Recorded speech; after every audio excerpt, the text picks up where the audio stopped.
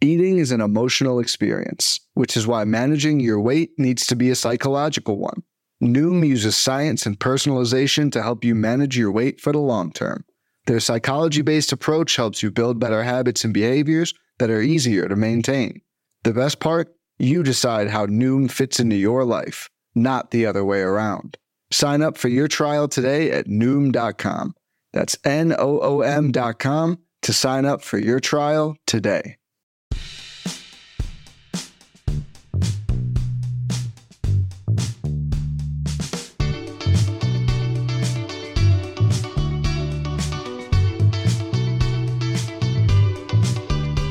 Hello and welcome to On the Farm Pitcher List podcast about all things prospect, dynasty, and minor league related.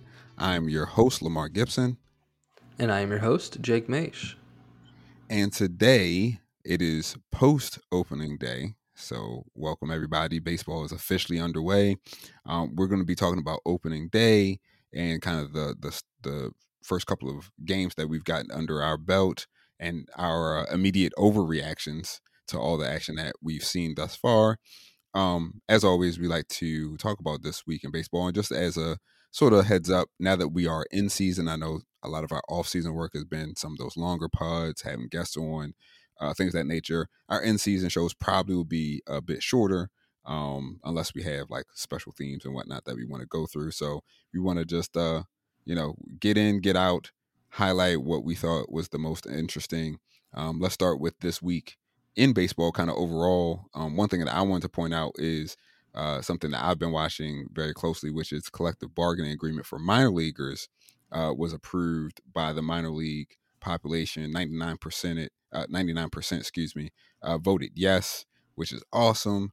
It is expected to be approved by owners soon. I hadn't seen as of today. Today is Sunday that we're recording. I hadn't seen any news yet, but it is being expected that they should approve it with no real pushback. So that is awesome. If you are on Twitter, if you've been on Twitter and seeing some of the numbers floating around about the salary increases, essentially from the numbers, it's pretty much doubling at every level, which, if you look at the raw numbers, are still not super significant depending on your own tax bracket and your own income. I know everybody is in their own position, in the audience. So some people might look at what the increase is and think, I would love to make that much money because I'm making even less than that.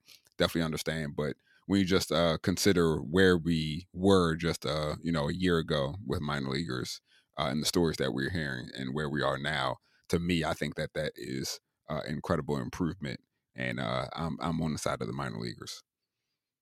Absolutely. Oh my gosh, absolutely. It's like it was such a wonderful, a wonderful announcement there. And there's been more hope recently, and there's been a lot of people that have been advocating for these guys to make more livable wages and have the same benefits, because the difference is so insanely stark, between the major leagues and one step down. You're talking about like these are still some of the most skilled athletes in the country. It's like that, just that I guess that barrier there is, it takes a lot to get to the majors, but those guys right below it, I think, deserve a lot more recognition and benefits than what they, have always gotten. So, I spent a summer working in indie ball, and it is like a grind, every single day, just as much for those guys. And obviously those guys aren't affected by this, but, I think one step forward for everyone that's just kind of like playing for the love of the game, So, I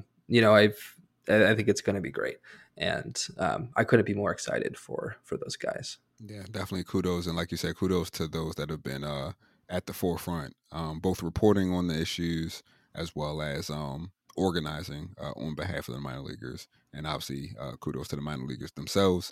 The other thing that I wanted to highlight as far as this week in baseball, and this kind of is going to lead us into our kind of overall overreaction topic, but opening day prospects, and just kind of a throwback feel, right? Kind of a throwback to like 80s, 90s, early 2000s feels, where like if guys were good and they made their case in spring training, they just came up. We weren't seeing a ton of the service time manipulation and things of that nature that we've seen kind of in the past decade or so.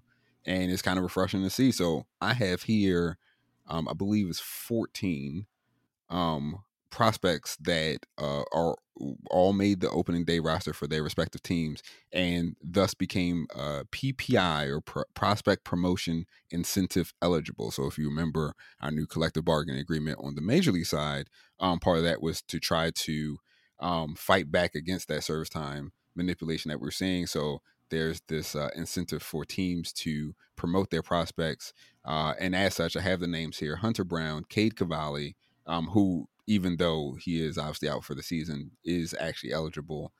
Corbin Carroll, Tristan Cassis, Oscar Colas, Gunnar Henderson, Josh Young, Logan O'Hoppe, Ryan PPO, Ezekiel Tovar, Miguel Vargas, Anthony Volpe, Ken Waldachuk, and Jordan Walker.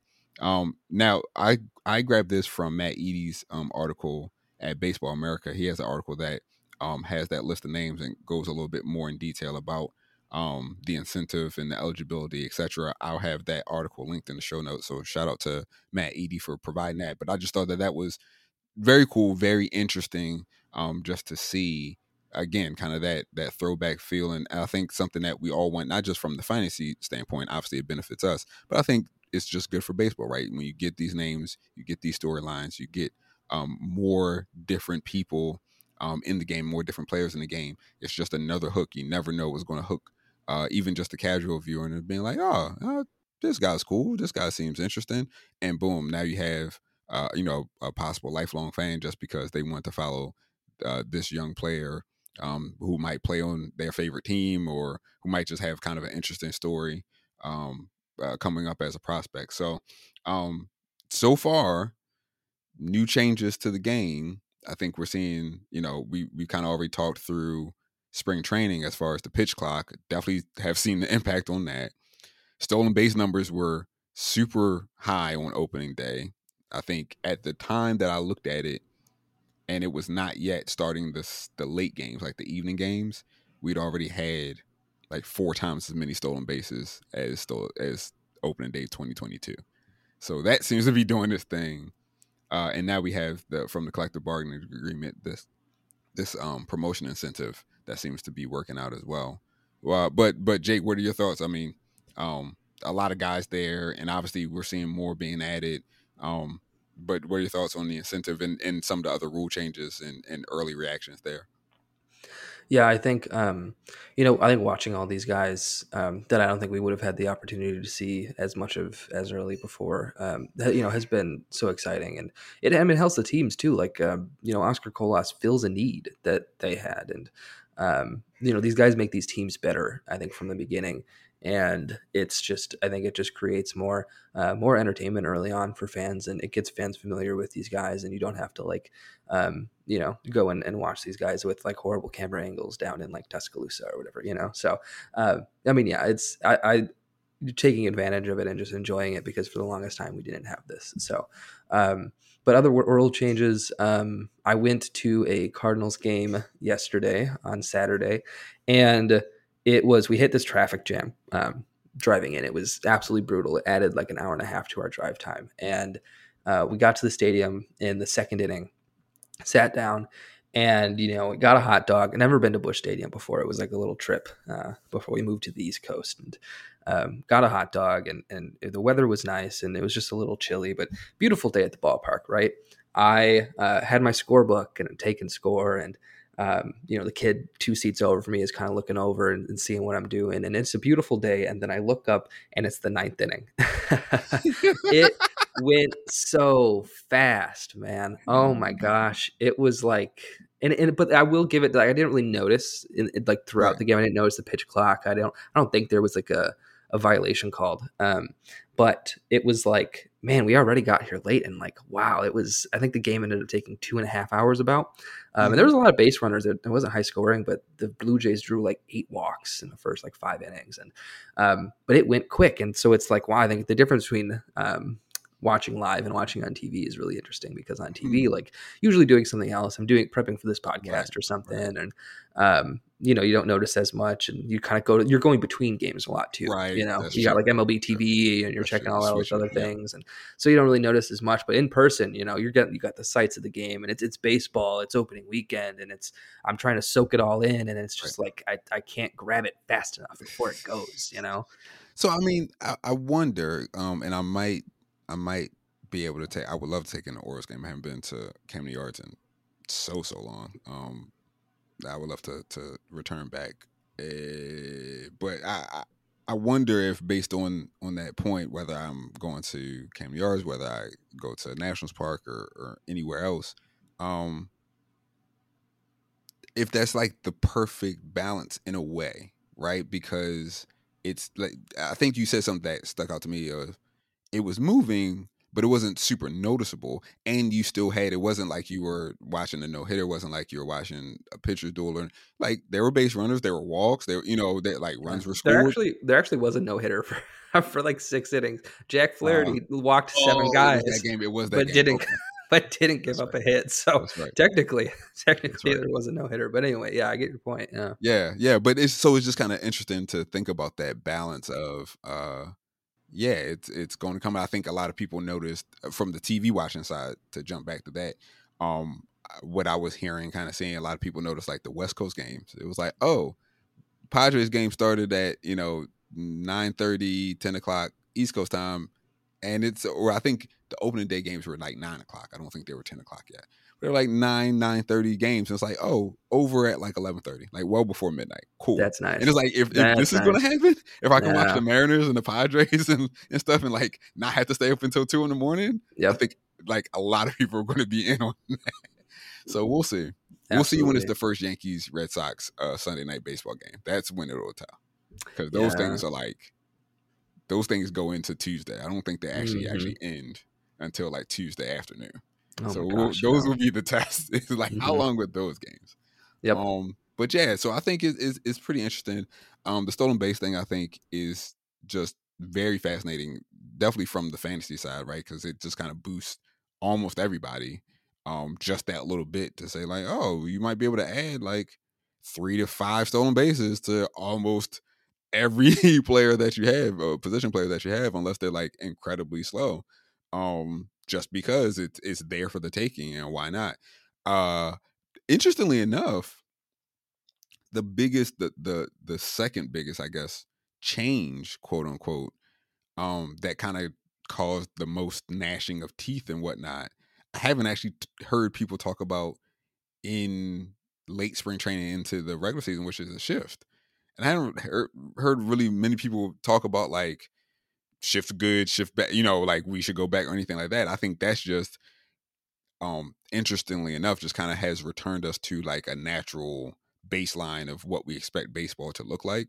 Of just like, oh, that ball was hit in the hole, and there's not a, the position player was not able to get there in time to defend it, and like, okay, the end. Or like, that was a base hit up the middle, because it's a base hit up the middle, and there weren't like 3 guys lined up right there to field it. So I'll be interested. I'm sure the stats numbers folk that are really like crunching into it will give us some data in another couple of weeks. But I'll be interested to see, this is a base hit, this number of base hits have fallen that wouldn't have been base hits, last year, etc. But yeah, man, I think I am very, I'm never eager to like give like owners and the commissioner like credit on making changes and like doing things, but this one they may have kind of just gotten right all the way around so far. Yeah. We'll see, but like, I have I guess a rebuttal. okay, I can't disagree with you that the changes themselves are good. They're great that we've seen so far. I really don't have any issues with them, and they all have certain things that are redeemable about them. None of them are just like fully bad. And which is rare. That's rare for baseball. Absolutely. But the one thing I think I will say is that no one of those 4-ish rule changes has the potential to impact the game as much as one specific thing that that Major League Baseball controls that never wants to talk about, and Mm. that's the baseball. Ooh, talk about it, Jake. Whatever they do with this baseball, and we haven't seen, I don't think, enough yet to really determine what is happening, but which baseball they use will single-handedly impact the game significantly more than any of those rule changes. Because when you talk about the difference between 2019 and 2022, it's absolutely ridiculous. And we had we saw three different balls last year. We saw that the Goldilocks one pop up, and there was talk that like Aaron Judge or like maybe some of the Yankees or the primetime baseball games were getting different balls. And it's like we can talk about all of the exit velocities and the swinging strike rates and all of these things, and we can get really nitty gritty into the box scores, and we can talk about the stolen bases and how those will increase by 10-20% or whatever, and who's going to take advantage of that rule more, what hitters are going to take advantage of the shift more. Is the opposite field home run back? Are those going to start going over the fence? I think that's more important than any of those things. And I think that we, like I said, we haven't really, seen that so far. But like that's kind of like the thing that Major League Baseball will never address. Like I think that their PR machine is fantastic, and they've done an incredible job with these rule changes. And they just had Raul Ibanez on. I think it was the White Sox Astros broadcast opening night, talking about the rule changes, and they have player advocates that work for the office that people are familiar with, and they were doing all of this to really promote these changes as good. And I can't really disagree with that, but I have this little mini conspiracy theory that they know what they're doing and not addressing the ball. It's like we're gonna this little smoke screen, right? Yeah, little, absolutely. look over here. Pay no attention to the man behind the curtain, right? No, absolutely. Okay. And I think they know that. I think that you could I think that whatever they do with the ball, whatever, if they can get their stuff together with that, I think like that impacts the game more, in my opinion. And they could say it's a manufacturing issue or the what are they? It was like the realm within, well, it's within a normal technical like error, manufacturing error, or whatever. Like these are real people making the balls, and like okay, cool. But you bought the company. But like right. It's coming from inside the house though. It's not like it's a third party anymore. Right. Like I want to know if JD Martinez and Freddie Freeman are going to be able to hit 15 opposite field homers this year, or if it's going to be like 3.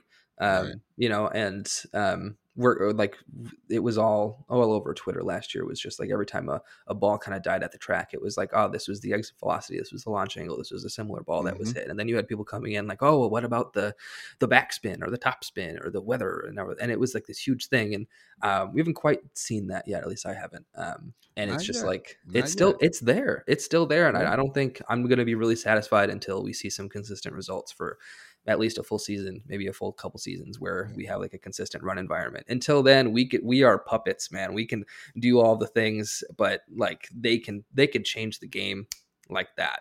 And that's a lot of that'll be interesting to see how that goes this year. Hey, there's my little soapbox. No. I'd go off, man. Like I don't disagree. I don't disagree with you at all. Ironically enough, I was having a text message conversation with my brother and our dad, and he was asking me about the O's first couple of games against the Red Sox, and he was like, "Oh man, they scoring all these runs, and what's going on?" And I was like, "Well, first of all, like the Orioles offense is good. Red Sox pitching also very bad. Like they're trotting out Corey Kluber as their opening day starter. That tells you a good little bit." But I was like, as we were kind of talking, and we're semi joking about it, and I'm talking through the rules and stuff like that, where some of that may have helped the Orioles.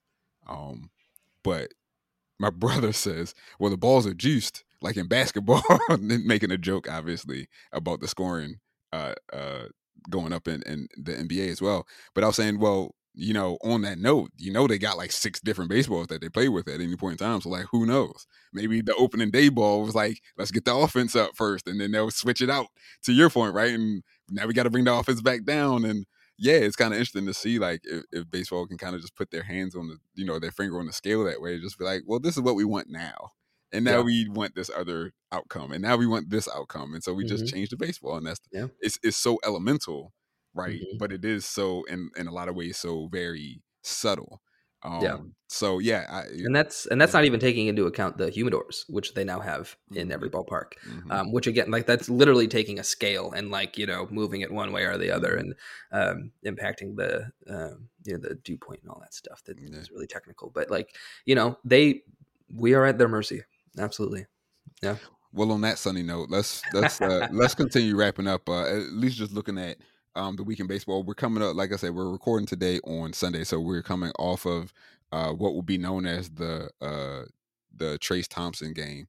3 home runs just went off for the Dodgers. I'm sure his fab run is going to look real crazy.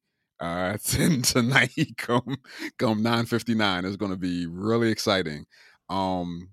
You also have Jake, you got one in here about Shintaro Fujinama. Yeah, Or yeah, Fujinami, excuse me.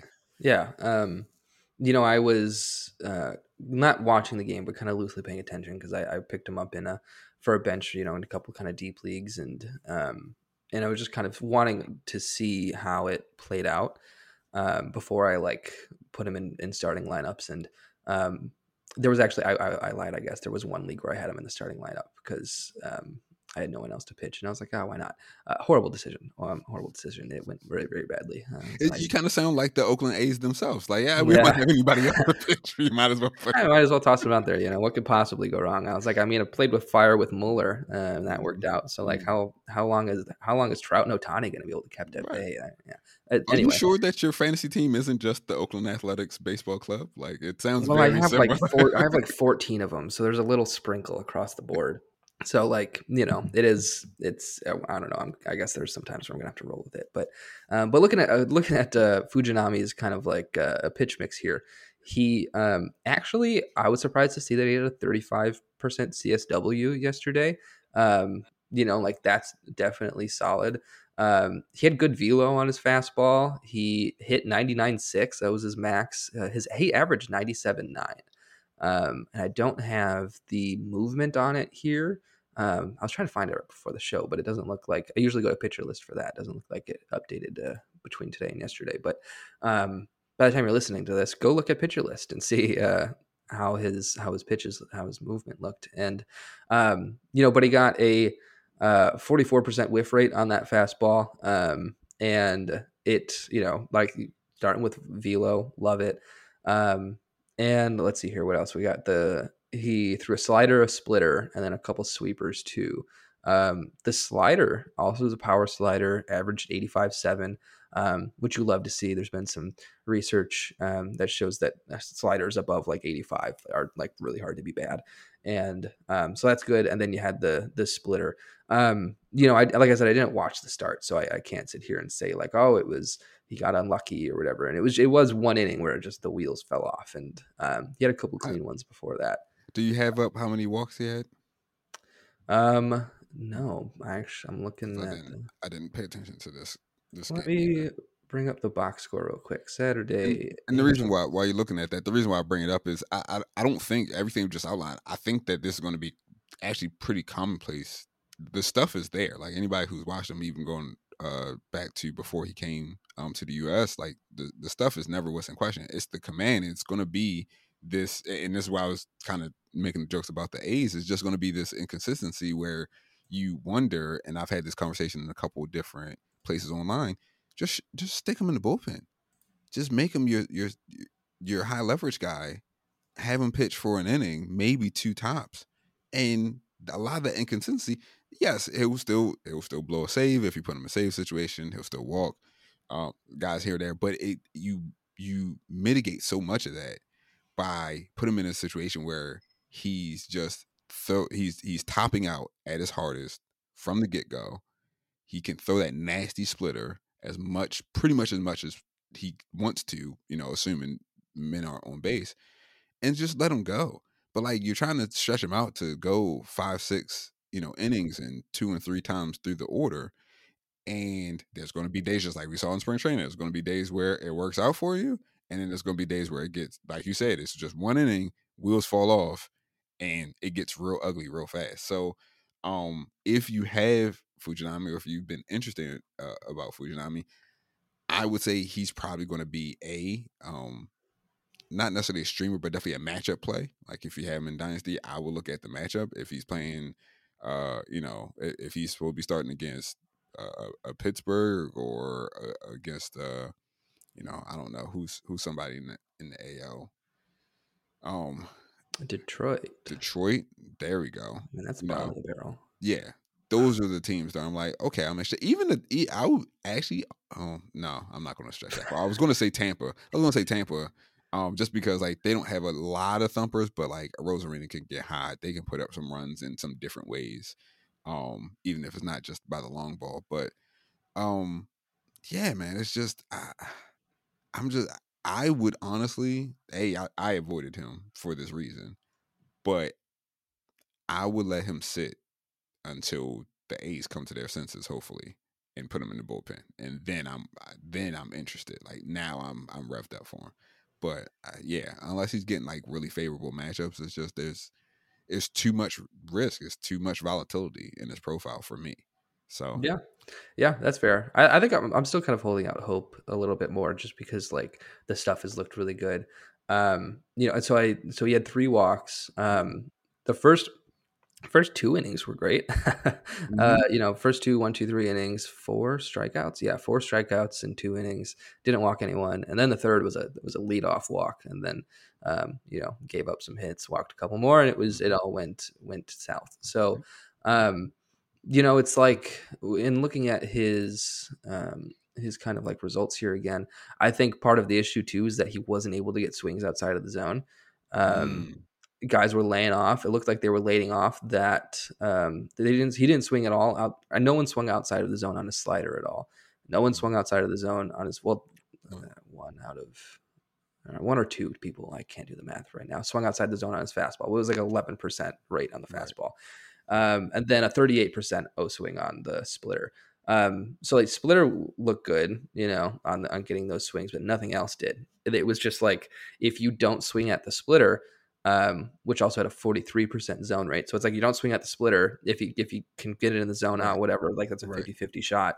And then swing in the zone when he has to throw the Spit fastball on there. everything else, and Right. and then wait for your pitch. Yeah, so it'll be interesting. I mean, if the book is out kind of that early on him, and this is a guy that, again, he just came to the U.S., and if the book is already kind of out like that, there's some serious adjustments that have to be made, or else I can see more of this type of start versus some of the better starts that we saw from him in spring training. But I don't know. That's Fujinami. It'll be interesting to watch if nothing else. And speaking of folks making their debut coming to the U.S., today will be the debut of Kodai Senga um, for the Mets, and with the way the Mets season already looks, he could be playing an even more important part than what we originally thought. As now they have Verlander going to the IL, and it's already Met season is already well underway. It will be interesting to watch, but Singh will be somebody to watch. So by the time you hear this, we'll have some numbers from him. And just to wrap up here before we go to our first break, James Outman just continuing on. It's so funny because a lot of people are like, okay, Dodgers have been leading the NL West for a while. Padres, they got to figure out a way to get over that hump. They got just a killer foursome now, right? They got Xander, they got Soto, they got Machado. Tatis is going to be, coming back. Man, like that four is going to be significant.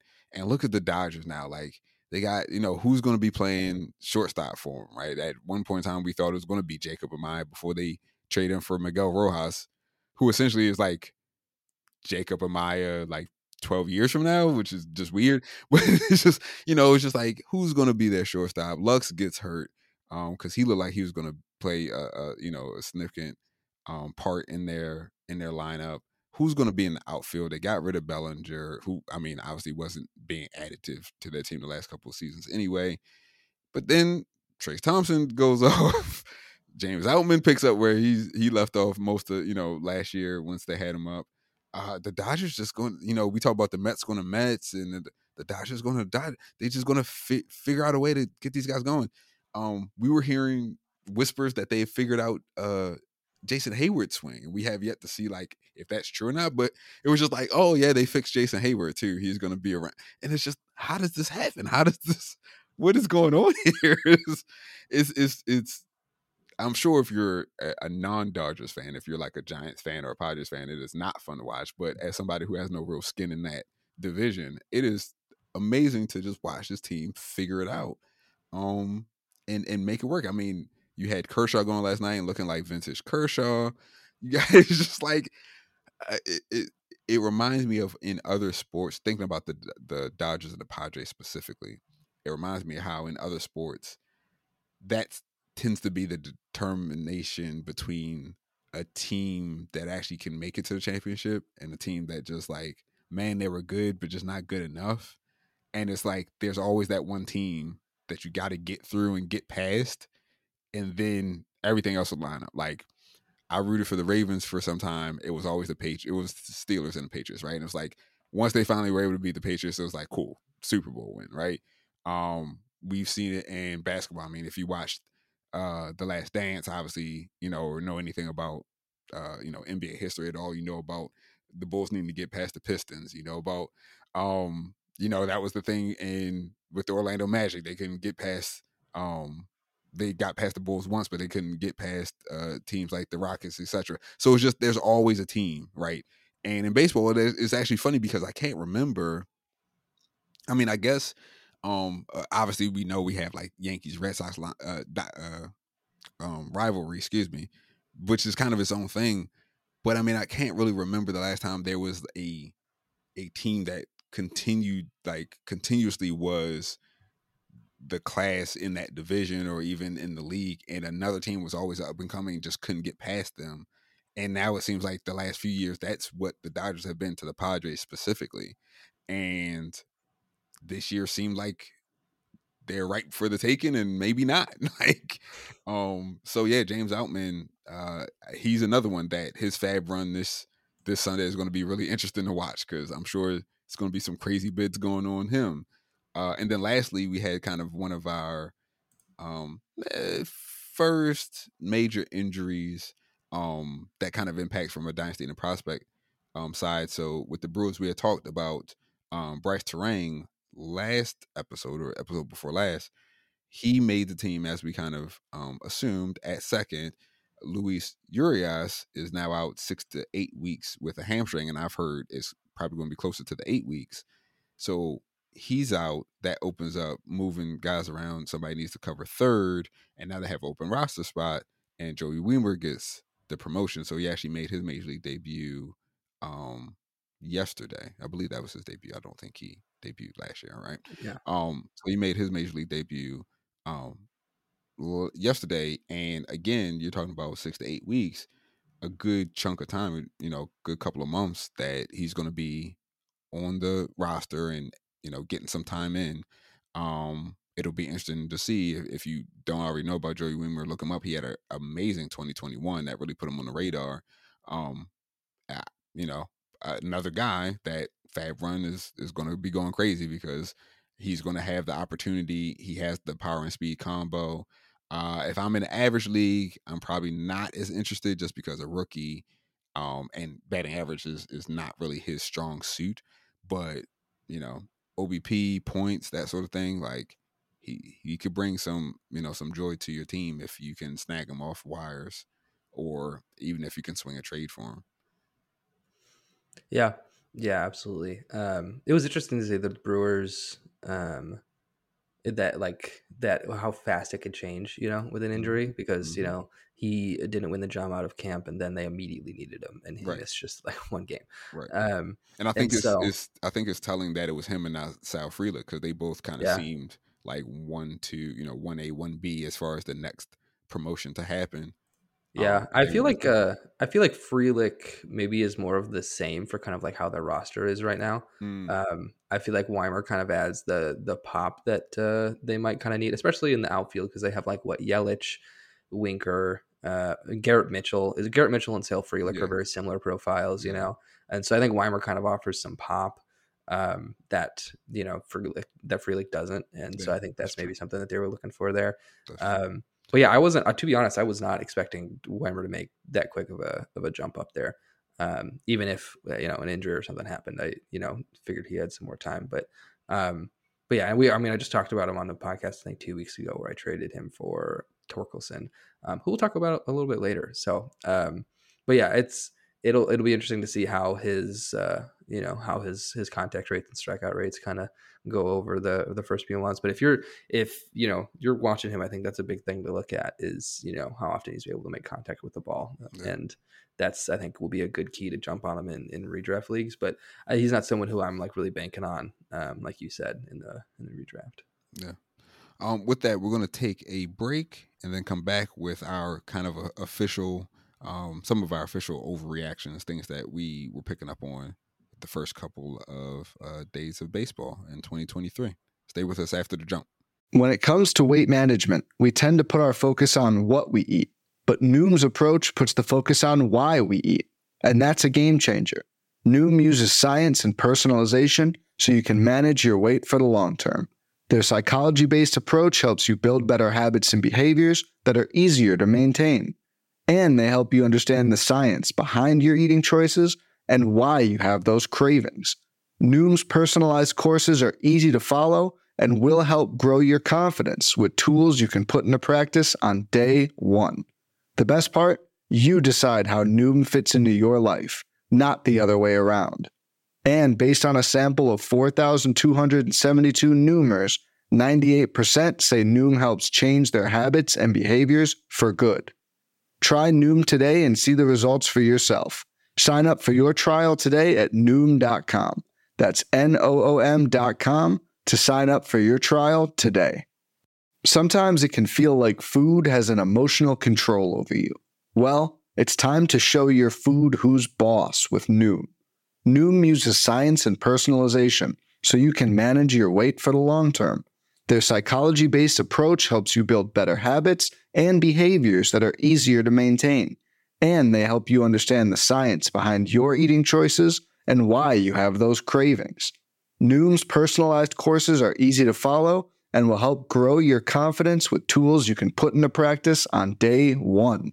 The best part? You decide how Noom fits into your life, not the other way around.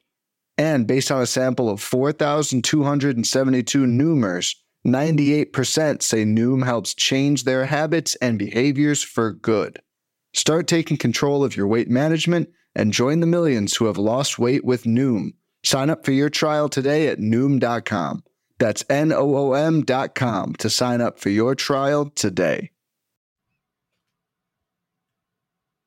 All right, and we're back. So, like I said, we have a few different sort of overreactions that we have outlined here.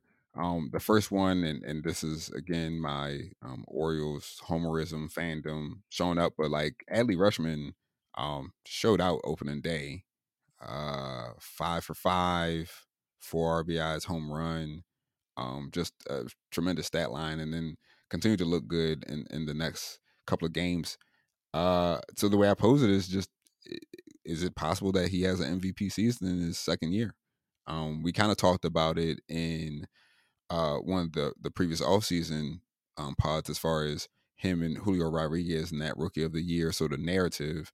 If Adley is up a couple months earlier, if the Orioles make the playoffs, maybe he can grab that from Julio. But Julio was there, was putting up the numbers, and obviously helped lead the Mariners to break that playoff slump. Um, Year two, is he reliant on some of the same, narrative things? Does he need to lead the Orioles to the playoffs in order to be considered in MVP stature, or is it just good enough that, as a catcher especially, that he just puts up some really great offensive numbers, and that just in of itself will boost him? But I mean, I he's off have to a great start. Yeah, I have Buster Posey's MVP season stats pulled up. Oh yeah, And I just what's that? I want to go through here because that was 10 years ago, over 10 years ago now. So let's see. I think he was the last catcher to win it, right? Like I don't think we had anyone. And before that, I mean, Sounds it was right. probably Sounds at right. least another 10, 15 years. So let's look at this season because this is the most recent, most kind of like prevalent MVP catcher season that we've seen. He had 24 homers, which was also a career high for him.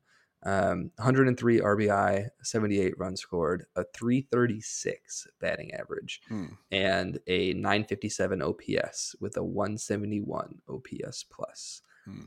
Do you think that those numbers are something that Adley could reach? I mean, the average, obviously, I'm going to just say no, just because like that's absurd average in today's game, just in general, right? And we just talked about Absolutely, yeah. baseball and everything like that. Like that's absurd. But I mean, home runs, yeah, 24. I think that's feasible. I mean, how many did he have last year? Yeah. And not even the full season. I have it pulled up here. He had 13. Yeah. So I mean, I 13. think 24 is feasible for him. Um, the RBI, I mean, runs RBI, that's always kind of dependent, even though he is batting in a much better lineup. Yeah, Now than and he that kind of goes was. to like the team impact that you were just Right. talking about. Right. That's kind of like taking it. The exact numbers don't matter, I think, as much as kind of the team performance Right. there. Right. And then I wonder, I don't know if you have for Posey, but do you have what his defensive WAR is? Because I imagine his overall WAR, a lot of it was based on his defense. I mean, it's good numbers, but I imagine a lot of it is based on defense as well. Yeah, let me see. I'm on his BREF page. WAR, but it was a 7.6 total WAR, Mm-hmm. but I don't. D WAR was actually only point 0.8 for Posey Oh, that year. Yeah. interesting. Uh-huh. Interesting. Okay, so well, maybe I'm off. Because I was going to say like Alley is definitely a good defensive catcher. Like there's no question there. I assumed wrongly, obviously, that Posey would have like pretty high D WAR number, and that's where I was like, I don't know if Rushman can do that, but I mean, point 0.8, yeah, I think he can do that. So yeah, I mean, if that's our last sort of benchmark of uh catcher as MVP, I think he could make a run at those numbers. Let me put it that way. Yeah. Now, what that does in the grand scheme of things, when you have Aaron Judge, when you have Jose Ramirez is always kind of hanging around, when you have Julio Rodriguez going into his year two as well, is that enough? I don't know, but that's interesting though. Yeah, Adley actually had 1.5 D WAR last year in Yeah, his yeah, 470. I mean, plate appearances don't matter there, but 113 games. Um, that's surprising. I don't think I would have thought of Adley as a super small sample. I mean, we're not making any right, Buster right, Posey's but one of the best still, catchers, but like yeah, like he could hang and is potentially better defensively. That's yeah, interesting. Overall WAR for Adley last year was 5.2. okay. That's also surprising, I think, for me. So okay, you're sounding a little less crazy, just a little bit, a little Okay. bit. Well, that's always something when I sound less crazy. So yeah, I mean something to very early Adley Rushman MVP watch. I just think especially because of the position and the rarity, like you were saying, it's been 10 years since we had a catcher win MVP. And I mean if you go back to like the Pudge Rodriguez years of like him winning MVP, etc. um it's that rare combination, right, of putting up tremendous offensive numbers from a position that is obviously very physically taxing, but then also being able to represent well defensively. And I wonder because you know pitch framing is still a thing, even though it's not as quantifiable, I think, for MVP voters um, as obviously these other numbers.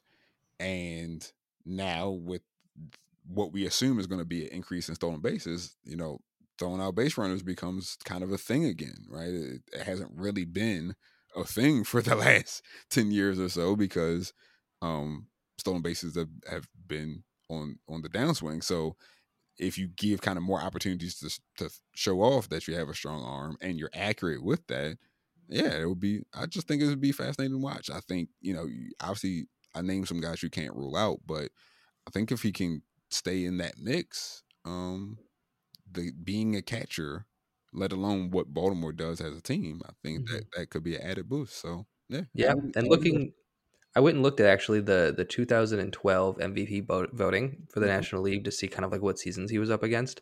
Ryan Braun that year was insane. Like I think you could say that he had better numbers than Posey. He posted 41 homers and 30 stolen bases. He went 40-30 and hit 319 with a 987 OPS and 108 runs and 112 RBI. That's a better statistical line.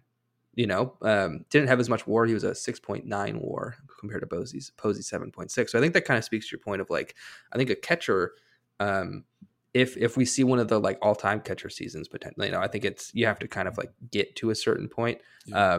But that could be a little bonus, and if he's like leading the pitching staff, if if the team does really well, and if it's, man, that's interesting. That's Yeah. interesting. Yeah. See, you thought I was wild for putting that on there, but it's not as crazy as you thought. Yeah, I mean, I'd still say the probability is low, but like we were talking about some of the, I mean, at least one of the most anticipated like prospects, incoming since Posey probably. So for catchers, so it's not impossible. And Posey, just to make another comparison here, Posey's MVP season came early in his career. So there you go. Just saying, not saying, just saying. So number 2, so we go from the highs of Adley Rushman to the lows of looking like the same old Josiah Gray. If you saw me on Twitter, I was like, I wasn't chest thumping. I try to be pretty like well rounded, but I was very excited when I saw the stats from Gray's spring training were making the rounds as we were finishing up spring training and going into the start of the regular season. And he had a great stat line. And the thing that a lot of people were pointing out was the swing and miss stuff that he was showing off with getting away from the four-seam fastball, showing a lot more of the slider, which has always been his best overall pitch since he's been in majors at least, and showing off a new cutter that he was getting some favorable outcomes with as well. And so I was just kind of recirculating the fact that, I wrote a little Going Deep article for a site called Pitcherless. You may have heard of them. That just kind of talked about, here's some ways that Josiah Gray might be able to tweak his pitch mix, including throwing the slider more, getting off the four-seamer. I did not see a cutter in his future, but hey, I'll take it. And so, hey, Josiah Gray start on Saturday against the Atlanta Braves. Let's see what's happening. First 2 batters, 2 home runs, 3 home runs given up overall. Here we go again. So I was talking about this with Jake off mic, and I was trying to save it for the pod because I started getting really animated. But the first home run, Ronald Acuna Jr., 3 sliders. So hey, off to a good start. 3 sliders, 1 swinging strike, 1 call strike, 2 really good locations. Got an outside corner, coming back inside corner. Third one, got a little too much of the plate, but not a terrible pitch in my opinion. Great swing if you look at the actual highlight. Great swing by Acuna, and I mean, he's Ronald Acuna Jr. for a reason. Like, he's really good. The next at bat is against Matt Olson. This was a bad at bat, and to me, it almost looked like the Acuna Jr. outcome of that home run made Gray just ditch everything that he had been working on. Because what we see with Olson, 2 straight four-seam fastballs that are nowhere near the zone, and then the cutter that's pretty much right down the middle. And Olson does what Olson does with pitches that are right down the middle. And then it was just kind of like, we're right back in 2022 with Josiah Gray. Like, all of that sort of good work just sort of went out the window. Again, this is overreactions. It's one start. Who knows what he learns and continues to improve and change. But it was just kind of deflating to see somebody that I really did, and somebody that I don't have rostered in my home league. I think I grabbed him in one league that I'm in, maybe a redraft, I can't remember, but just somebody I had high hopes for, of just like, hey, it seems like maybe he is figuring it out and making the requisite changes. And if his confidence was shaken by that, it's unfortunate, because again, the Acuna Jr. at bat is exactly what we wanted, just not the outcome. But slider, slider, slider, all in good to great locations. You tip your hat to the man. There's a reason why he's a perennial MVP candidate when he's healthy. Uh, but yeah, I just don't. I hope that he's not just going to back off of everything now because of that. Yeah, because like what you were saying with kind of using the four seam less and the slider more, and then he introduced the cutter. Overall, looking at his pitch counts, He did kind of do that. He had a 31% usage on the curve, 25 on the slider, Mm-hmm. 20 on the cutter, and then the fourth most used pitch was the four seam fastball at 16% of his total pitches. So he did kind of flip that around. I think I have it pulled up what he did last year for comparison. Yeah, I mean, Last year he was 40% four yeah, seamer. I was going to say, Yeah. I remember him from my research for the articles in that 41%. So, I mean, yeah, and I appreciate you pointing that out, Jake. I mean, that is overall a good note. But just, I guess for me, it's just seeing that's kind of the cumulative. And to me, just to see from at bat to bat, like for him to go immediately into, all right, fastball. And again, though, like the fastballs, if you look at, if you didn't watch the game, if you pull up on Savant, the fastballs weren't even close. It's like one high and away, the other one completely misses, and then yeah, then it's just like cutter down the middle. He's in a 2-0 count, cutter down the middle. So that's why I'm like, oh, this seems like all right, forget what I was experimenting with, forget that gameplay. Let me just go back to throwing fastballs like I know, trying to grab a strike. Now I'm in a 2-0 count. Let me throw this cutter just to get something, and then you get a home run. And then the third home run, I didn't even look to see um, who the third home run was given up to, but yeah, Josiah Gray. I mean, again, one start. Oh, maybe this is a blip on the radar, and we look at this at the end of the season as just like, oh, it just took him a minute, and look at him now. But like I said, a little discouraging to see after what he was doing in spring training. Yeah. Uh, And we'll have to wait. I think we'll have to wait a little longer to see kind of his next. mm, Because I was looking at it, I was like, I wonder if he's going to stick with this in his next start, and we'll maybe see like the chase rate or the swing strike rate go up or something, because those were both really bad. But then I looked at his next start is in Colorado, so mm, that's going to suck. mm. And then after that, he's at the Angels if he continues on the trajectory. So maybe we could see some more in the Angels game, but that Rockies one's going to be a complete throwaway. So yeah. Oh, the second one was to Olsen as well. He gave up 2 home runs to Olsen. And the Braves are a tough pull. I mean, Tough they pull for are. the first They are. matchup. Let's tell the truth about it. That is a rough lineup to have to go through for a reason. But yeah, it was. I think what it was. I'll be honest. It was tough. It made it tougher because a lot of what I saw online was just like, oh, Josiah Gray is giving up home runs. Like surprise, surprise. It's like, but no, he was making changes, guys. Like you don't Yeah. understand him, okay? You don't understand him like I understand him, okay? He was trying to be better. But no, you're right. The Braves are a tough lineup to try to get through, and you're not getting much of any run support from that Nationals lineup because that thing is nasty. And you're going against Spencer Strider, so it got nastier. The conversely, talking about picking things up right where they left off, Josiah Gray giving up home runs, Spencer Strider just getting strikeouts, right? Like he was just like, oh yeah, it's like 2022 never ended. Did have the 3 walks I just saw, but 9 strikeouts, over 30% CSW, and it was just like, yeah, where more things change, more things stay the same. So that's a nice thing to see with Spencer Strider, especially going through, like I said, a Nationals lineup that really shouldn't pose much threat to really anybody. So, another overreaction that we have here, going to the Bronx, Anthony Volpe. I've gotten that confirmed. Volpe. Is he going to challenge for AL Rookie of the Year? We didn't really talk about him in our Rookie of the Year discussion when we were making our predictions. We weren't too sure if he was going to make the team for opening day at least, and he did. Got a stolen base, made his debut in the Bronx. They gave him like standing ovation. It's it's a whole thing in New York. But do we think like maybe again he's got the Yankees mythos on his side? When we think about narrative, do we think that he could maybe circumvent some of our picks and put up the numbers needed to make his case for Rookie of the Year? Yeah. I mean, I actually think it's possible. I mean, I made the case a couple episodes ago for him to be the number one shortstop prospect over Ellie De La Cruz. So, I mean, the fact that he made the opening day roster and is going to have a shot, at playing every day. He has started each of the first 3 games for the Yankees at shortstop, batting ninth right now. So that might tap some of his kind of like, run creation abilities there. But But like you said, he already stole a base, and he's playing in the lineup each day, and so yeah, I absolutely think that he could challenge my pick for rookie of the year, Gunner. Yours for Jung. You know, I mean, like Young.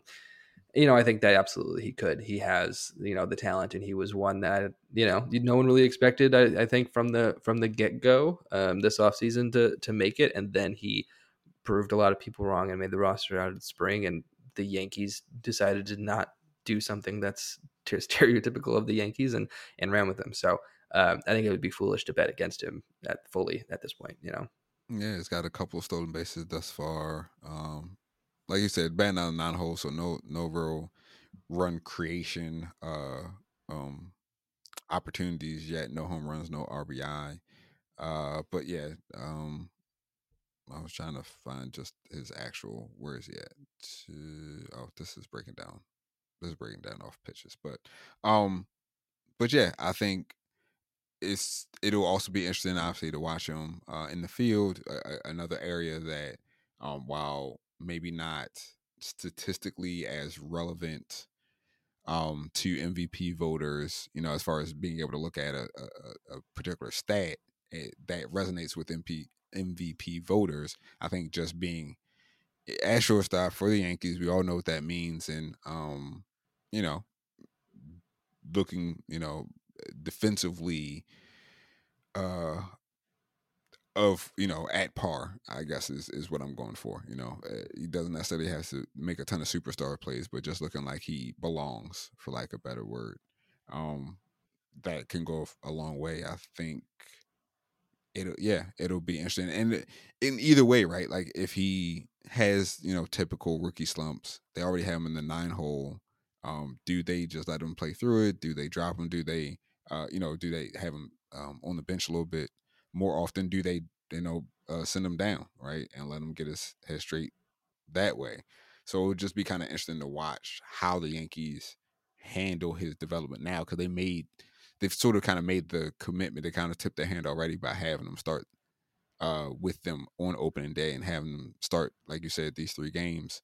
So there's a certain level of investment that looks like they have, and now it'll be interesting to watch how they sort of handle that going forward. So yeah, that's Volpe. What we're gonna do is take another quick break. We're gonna come back with 3 more sort of overreactions that we have before we sign off for the day. So stick with us after this break. Most weight loss programs are short-term fixes, but the problem is managing your weight needs a long-term solution. And that's what makes Noom different. Noom uses science and personalization so you can manage your weight today and in the future. Their psychology-based approach helps you build better habits and behaviors that are easier to maintain. And they help you understand the science behind your eating choices and why you have those cravings. Noom's personalized courses are easy to follow and will help grow your confidence with tools you can put into practice on day 1. The best part? You decide how Noom fits into your life, not the other way around. And based on a sample of 4,272 Noomers, 98% say Noom helps change their habits and behaviors for good. Start taking control of your weight management and join the millions who have lost weight with Noom. Sign up for your trial today at Noom.com. That's Noom.com to sign up for your trial today. Fads come and go, and nowhere more than in the world of weight loss. That's why Noom has created weight management programs that are made to last. Noom uses science and personalization so you can manage your weight for the long term. Their psychology-based approach helps you build better habits and behaviors that are easier to maintain. And they help you understand the science behind your eating choices and why you have those cravings.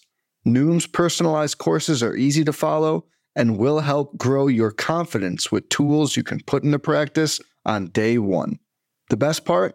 You decide how Noom fits into your life, not the other way around. And based on a sample of 4,272 Noomers, 98% say Noom helps change their habits and behaviors for good. So stop chasing health trends and join the millions who have lost weight with Noom. Sign up for your trial today at Noom.com. That's Noom.com to sign up for your trial today. And we are back. So again, we have a handful more um overreactions, if you will, that we want to talk through. I'm actually going to flip this from the outline and throw it to you, Jake, because you have a guy we mentioned earlier in the pod, Oscar Colas, that you want to talk about. Yeah, I think I am starting to be a believer in Colas. I think I'm usually slow to join the hype trains on anyone on the White Sox because I am, I think, overcautious about my own bias there. But he has, he's played against righties. The it kind of makes me nervous that he didn't play an opening day against the left-handed starter there. But he's played in the 3 games since then against righties, and he has hit the ball pretty hard. So I think that Colas is going to be someone who has the shot to move up into like the top half of this lineup. I think maybe we'll give him 2 months. We'll do a 1/3 of the season. I think by within 2 months, I think he'll be hitting in the top five pretty consistently, maybe between Eloy and Moncada. And I think that his as he kind of like moves up in the lineup, that just like improves his overall output. And I think just gives him a shot to be a better hitter. And it deepens that lineup too for the Sox. And so I think that they're going to let him eat, and I think that he is, maybe in the 5 spot of a playoff game this year. I think that'd be my overreaction. Is like, okay, like we've seen him play. I've watched him on the team. He made the team. Didn't think that was going to happen, and now I'm like, all right, like let's go. Put him in the heart of the order. Um, yeah, I will say when I saw that he made the team, but he wasn't going to start opening day, and it looked like they were semi platooning him because the lefty starter. That actually made me feel more comfortable in an interesting way, because to me it indicated, let me not say showed, it indicated the possibility that they understood the sort of the long game, that it's going to, he's still a rookie, right? It's still going to be some ups and downs. So like, why even set him up? It's already opening day. It's already going to be a lot of pump and circumstance. You're playing in Houston, right? So they're getting their rings and it's all that sort of stuff. And that series kind of had a playoffy vibe off jump. Probably one of the more playoff vibe series that we had to start the season off. Um, like, hey, just let him take a day, right? Just let him take a day, get him in against a righty, and then, like you said, he's smoking the ball like he normally does. So if they're doing a bit of that, especially early on, of hey, here's a lefty, take the day off. Okay, put him back out against righties. As long as we're not seeing it in the extreme of like we're pinch hitting for him late in the game because they're bringing in a lefty, or we start to see they're never playing him against a left-handed hitter, like ever. Like, as long as we're not seeing like those sort of extreme sort of platooning situations, then it actually, like I said, kind of encourages me in a way that they're All right. invested in Colas in the long term of being the type of hitter that he could be. Um, Especially I like knowing that that they're spin. still a playoff, team. They still see Yeah. themselves at least as a playoff caliber team.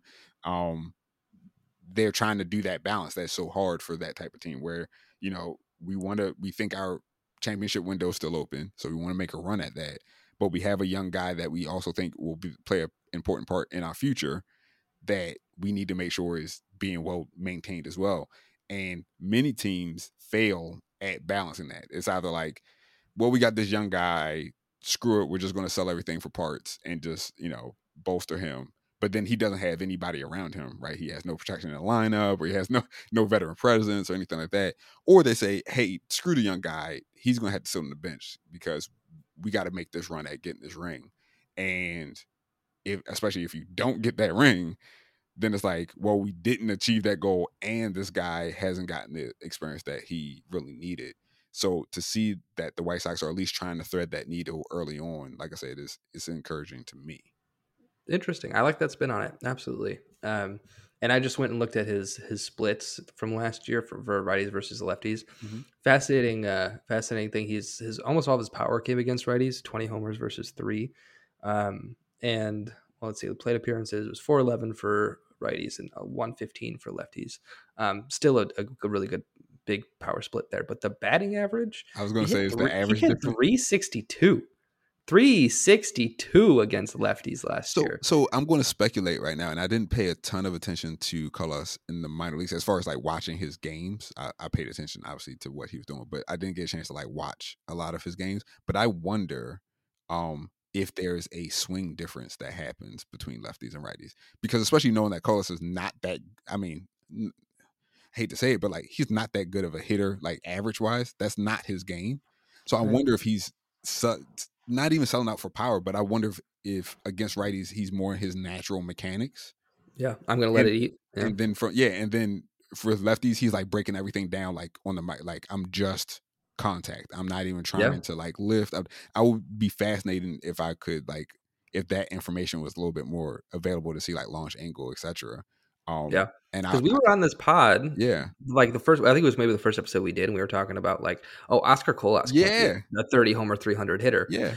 Now let me ask you this: if that is the case, if he does go, power against righties and lefties, he just chokes up and becomes a slap hitter. Right. That's an extreme, right? But like, I mean, that like, maybe that helps his batting average. And okay, and major league lefties are a heck of a lot different. You got like, I mean, it's a you lot got some tougher, but different, I see where you're arm going with it. slots, But Yeah. like, I mean, that's I don't know. You think of the switch hitters who usually do that, right? Like one side of the plate, they're Right. more of a contact swings guy. are The other different, side, they're more like a, Yeah. But like interesting because he seems to have. It's hard to say that that's luck. Like Yeah. in that big of a difference, it's like so maybe he does have a different approach against lefties. He. Let's see. What is this? Let me figure out the strikeout rate. Do you have something else to say about him? Let me see what the strikeout rate was. Yeah, while you do some mathematics there, while you do the arithmetic, I would just say that with Colas, especially remembering also he's not the typical rookie, right? So Cuban had played on Cuban national team, so he has some pro experience in general. It's not like he's a prep baller or a guy coming from college. So even in that standpoint, there may have been some uh, approach or mechanical things that he made, even though he's 24, so he's still relatively young, but just being able to have had that early pro experience where that's maybe something that he picked up of just like, hey, lefty comes in, I know how they're going to try to get me out, they're not going to let me get into my power, that's fine, I am going to go the other way, I am going to get more line drive oriented versus trying to lift the ball. And I think it would be fascinating to see how that plays in the major leagues. To your point about the 330 home run thing, and I remember that conversation distinctly, I still say yes. Like overall, in the aggregate, like no, he's not going to get to that average. And if he gets to that average again, I mean, it's just what you read. Like if he were to get to that average, he's not getting to 30 home runs. But I do think it is super fascinating if you have, what I thought was an Oscar Colas that's like 246 and 30 home runs. If you can get an Oscar Colas that's a 267 or a 272 and 30 home runs, that's hype. Like that's amazing. That would be Yep. amazing to have. And I think, White Sox fans and the White Sox team would gladly take that in a heartbeat. And for 10 years to come, right? Like if that's what we're talking about, even if that does mean that on the, coming in late against a lefty, like maybe he's not hitting a bunch of walk-off home runs, but he's going to hit you a double to the gap and like he can still produce runs that way. Yeah, I mean that's amazing. I'm glad that you pulled that stat out. I'm interested to watch now. That Yeah. gives me something else to just kind of key into. That is amazing. Yeah. And also interesting, the strikeout rates are almost exactly the same. 22-6 against righties and 23-4, 23-5 with rounding All right. against Oscar lefties. Colas. All right. Interesting. Pay Interesting. attention. Pay So attention. yeah, don't, and also a big thing out of this conversation, I guess, don't pay too much attention to that sit against lefties, against the lefty on opening day. Like you said, I like your point about there kind of being already a lot of pressure and hype around that game. Like, don't set them up for failure from the beginning. Yeah. Just give them a little bit and ease them into it, and we'll see. Especially they know his numbers, they know what the breakdown is, so Yeah. we'll start to watch. All right. What lefties does he start against? So moving on, we got two other things I want to talk about. Spencer Torkelson, and I literally just put an outline: is Spencer Torkelson bad or just unlucky? Like that is now the question, because now, and I have on Savant, he has an EV currently in the 26 pitches that he's seen, 7 batted balls, and the max EV is 111.7. The average is 91.5, which is both of those things are higher than they were last year. Obviously, super duper small sample size, 7 batted balls, but the XBA last year 226, this year 232. His launch angle, again, super small sample size, 7 batted balls, but it's negative 13.3. So I'm sure there was like a couple of like major worm It's like burners in a there. it's like an 85% ground ball rate. 6 out of his 7 batted balls have been Right. ground So balls. so it's just like what is this guy now? Like again, yes, I'm taking, last year and then, 7 batted balls of this year, but just like what I was never like super into Torkelson just because his player profile is just not one that I like immediately gravitate towards. But I understood the pedigree. I understood kind of the general hype around him. I'm not saying that he's an actual bust. It was funny for me to type it that way. But what, like Jake, do you have any read on is there an adjustment piece? Is it like a Jared Kelenic, like he's got to change up his swing 3 different times before he finds something, or like what's going on here? No, I don't think that there's anything like drastic that he has to do. And well, let's see, because I'm looking at his launch angle kind of distributions here. He doesn't hit the ball like last year. At least just looking at last year, doesn't hit the ball on the ground too often. Hits a good amount of fly balls, good amount of line drives. He pulls the ball a little bit more than average. Maybe he goes oppo too much. I wonder what his pulled. It would take too long to pull it up now, but I wonder what his pulled fly balls look like, or like his exit velocity on fly balls. That actually might be one that kind of is easier to pull up here. But like he had a looks like he had an 8 point something barrel rate last year. Um, I think that he is someone who, like, it's not that I don't think his year last year was as bad as that kind of looks. I think it's someone who I think has a lot of kind of little pieces that he could put together and then kind of take off. Let's see, fly ball exit velocity last year was 89 miles an hour. I'm trying to pull up the MLB average. I think it's probably like 87, 88. Um, of course, the page isn't responding. So that's, not, oh, here it is. It just popped up now. 71st percentile fly ball exit velocity. All right. And then 82nd percentile in overall exit velocity. So yeah, maybe that's it. Maybe fly balls aren't as like as hit as hard or as opportunity to kind of get to that power. I'd also like to see how many of them are pulled, but Well, it's like I good. said, that just take too long. But It's a great thing that they changed up the fences in Comerica, right? that's another thing. No, absolutely, absolutely. Because like looking at his expected home runs by Park last year, so he hit 8, and Comerica was the expected was 8, and then but if you look at all the other parks, I think all of them are in double digits except for like Pittsburgh, St. Louis, and that's it. The rest are double digits, 12, 12, 13, 12, like um so I think the park definitely hurt them a little bit last year. As actually it hurts all the Tigers hitters, man. I mean, it's just brutal.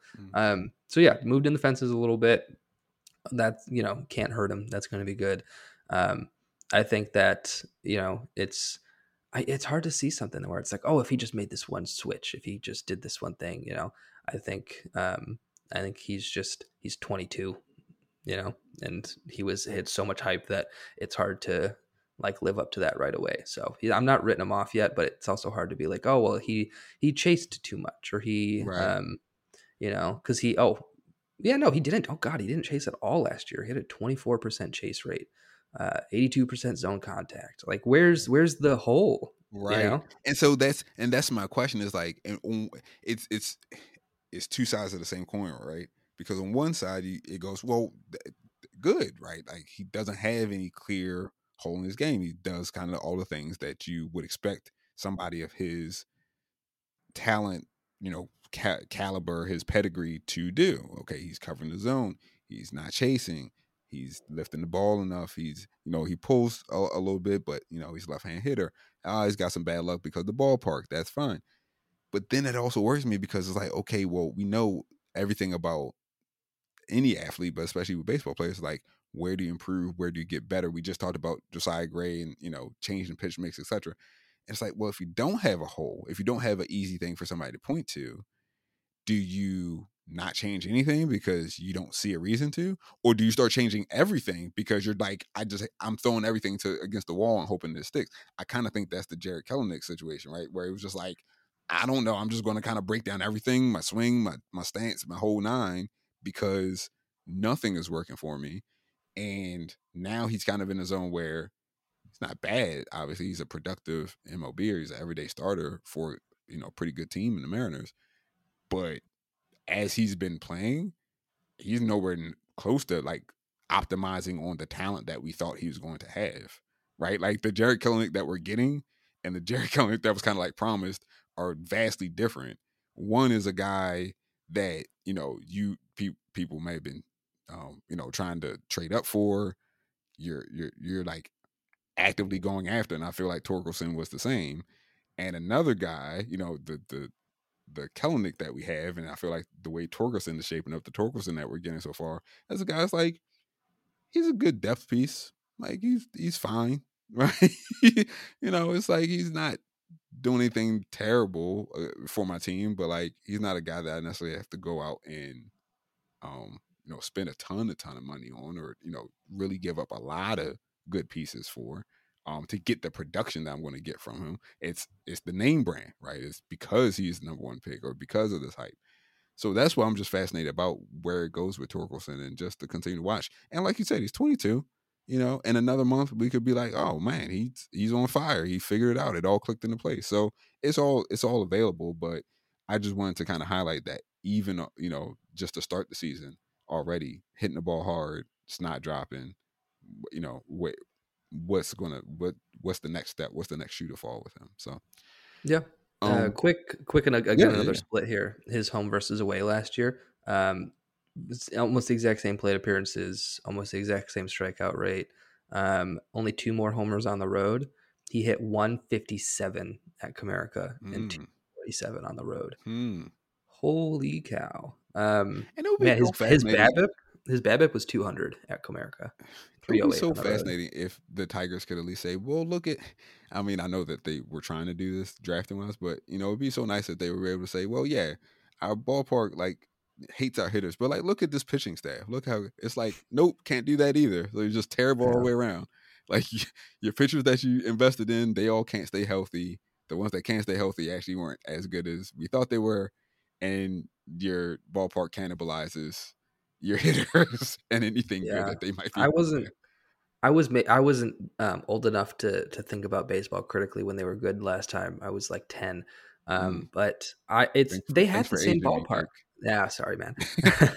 They had the same ballpark when they were throwing out when they were making the World Series and got swept by the Giants. Sorry, guys, but They did. They did. like they had the same Um, ballpark. They had the same kind of like challenges, and like I want to maybe it's like how did they build that roster? You know, I mean, um, but if you go back and look, like it kind of surprised people that they got that far. It wasn't that they were terrible, right? They had, I think there was a yeah. team that had Prince Fielder on it.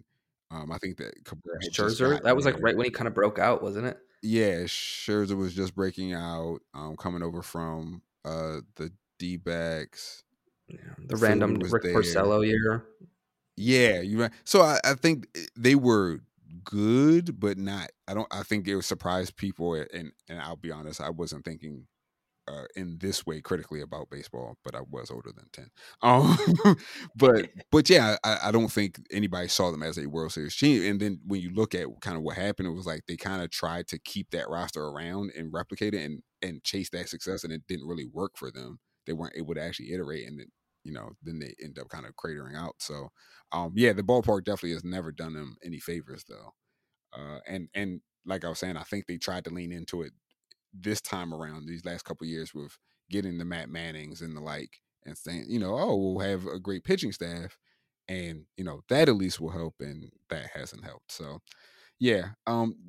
Before we sign off, the last thing that we wanted to call out was just, we talked about the promotion incentive that has been the prospect promotion incentive that has been um really boosting teams to bring their guys up and start opening day with these rookies on their team. And I'm just kind of curious, like almost over under, how many more promotions do you think we're going to see, Jake, before the All-Star break? Because you still have guys like Brett Beatty, who he went off in the minors. He had 2 home runs, a grand slam, and another home run, I believe, yesterday. So we still have like the Brett Beatties of the world, Brandon Pfaadt, obviously a lot of guys that you've heard us mention in previous episodes have yet to come up. So yeah, before All-Star break, uh, give me a number, ballpark it. Are we counting guys who have already debuted, like before this year? I'm not. No. So I'm talking about like brand No. new. I'm talking about brand new guys. Um, oh man, I'm trying to, so I'm looking at the pitcher list, like top 100 for the dynasty team here. And so far I've got 4 guys that I think before, um, opening day. Cause like Ellie, I feel like Ellie will be up. Okay. Yeah. And, Alvarez, but he already debuted. I think Manzardo and Mead both make it Mm. before the All-Star break. Um, and oh man, out of the top 50, maybe like 7 or 8. I still got to 7 think. or 8. I still got to think Beatty's going to make his debut. Beatty, yeah. So. Where is he on our top 100? He's 31. Okay. So yeah, I think he's maybe Beatty's like the 5, 6. Veen, I feel like Veen, well, Veen, I'll I think say, might be off. yeah, he'll probably be later in the year. Probably have like 1 or 2 guys from Baltimore. Sure. Yeah, so I'm thinking out of our top 100, I'll say a dozen. Doesn't sound good. Because then you always got guys that are technically rookies that aren't necessarily the top prospects. That always come through, and some of them make a splash. I think what I'm going to do is I'm going to swerve. I'm going to look at a slightly different list here that I've been relying for some things in the off season, just to get some more names here. So you talked about Ellie. Um, Edward I Julian, mean, Grayson is still around, and I got to tell you guys, Grayson, Grayson yeah. Rodriguez got me a little shook. This is kind of a topic for another pod, but he had his first start of AAA season. A lot of people were saying it was raining, it's bad conditions, which I mean that is true. It was raining, it was bad conditions, but it just didn't. I'm starting to be worried about, kind of similar to what we just talked about with Torkelson and Jarek Kelenic, just the Grayson that was promised versus the Grayson that we get. I'm starting to get a feeling that there's going to be a wider gap than what we may have expected. But again, that's for another podcast. Who else do we have here? You talked about Mazzardo. Kyle Harrison, I think we'll see him probably before the All-Star break because the Giants aren't really that good. Will we see Evan Carter before? Maybe Evan Carter. Yeah, Colton Cowser from the Orioles. I definitely think he's up. Indy Rodriguez. I definitely think we see him before the All-Star break. Yeah. That's another one that I would definitely put up there. So yeah, you said a dozen. Fought. I'm gonna go. I'm gonna up you a little bit. I'm gonna say that we're gonna see from top 100, and I'm just kind of generally speaking top 100. So MLB, Pitcher List, Fangraphs, whatever top 100 you want to use, just generally speaking. I'm going to say that there's going to be 15 more promotions. And I'm talking about guys that have not already made their MLB debut. So brand new rookies. I'm going to say 15 from the top 100. All right. So we'll see. Yeah, I could see that. Yeah, continuing going through the list here, I think there's some interesting names that'll come up. Yeah, I think 12 to 15 is good. It's kind of a good range. We'll see. We'll have to come back to that. Yeah, I'm putting it in so we can come back to that and see where we are. Yeah, I hope All it's right. more. All right. So that's our overreactions pod. That's our first pod of the regular season. Actually did go over what I thought it was going to be. I thought it was going to be a little bit shorter, but that's great. More talking baseball. So Jake, anything coming up? I know off mic you were saying you had to get some writing done. So what do you got to promote? Yeah, just the top pitchers to stash articles coming out over the weekend. I think it'll be Saturday, kind of going forward, and so kind of like keeping up to date with what those guys are doing in the minors, and kind of like trying to see when we're gonna see some results for them for redraft leagues specifically. You know, when they're gonna come up and when you could put them on your Fathom and all that stuff. So yeah, be talking about those guys from the writing side, and then this prospect or this podcast, as always. Prospect podcast. Yeah. How's your NFBC looking? Good. Like how are my teams looking? Yeah. No, I think good so far. I got 5 leagues on there. Well, I guess 8 technically with the gladiators. So, the fab is always like something to kind of get. I felt like I wasn't really like I knew that the season was starting, and then all of a sudden I was like, oh man, I gotta go look at all these free agents, and I'm like, oh man, I gotta put in claims, and I'm like, how did this happen? Where did this come from? So I think it just kind of keeping on top of fab and making sure to stay up to date. So far, nothing catastrophic has happened. The Luis Arias injury really hurt me. He was someone I was kind of targeting kind of later because I mean I think he was just going to be able to accumulate a lot, and then of course the injury really hurts that possibility. So that one hurt, but I think overall I'm just it's been a couple days and nothing no panic yet. Cool. Sounds good. Yeah. I'm just in TGFBI and Rasball or Raslam, I should say. Raslam looking real good. 3rd place there so far. So that's a best ball league. So it's kind of in some ways easier to play. But yeah, I gotta pick up the pace. My offense looks good for TGFBI, but my pitching less so. So I gotta pick up the pace there. I'm not in last anymore, but I'm close to it. So I gotta pick up the pace there in TGFBI, and then the rest of my teams. Most of them are looking. I mean, the ones that I knew were going to be bad, I picked up some orphan teams, so I knew they were going to be bad. They continue to be bad. That's fine. But my other teams, they so far so good. So we'll see. We'll check back. Yeah, see how it goes off the rails. As always, I want to remind listeners that you can find this podcast and all of our Pitcher List pods on the Pitcher List Network podcast page. They're all available in the podcast section of Pitcher List for you to find, listen, and subscribe. You can of course find me on Twitter at Inside Fastball, capital I, capital F. And you can find me on Twitter at Jake Maish, MAISH. And with that, I hope you all enjoy the rest of your day.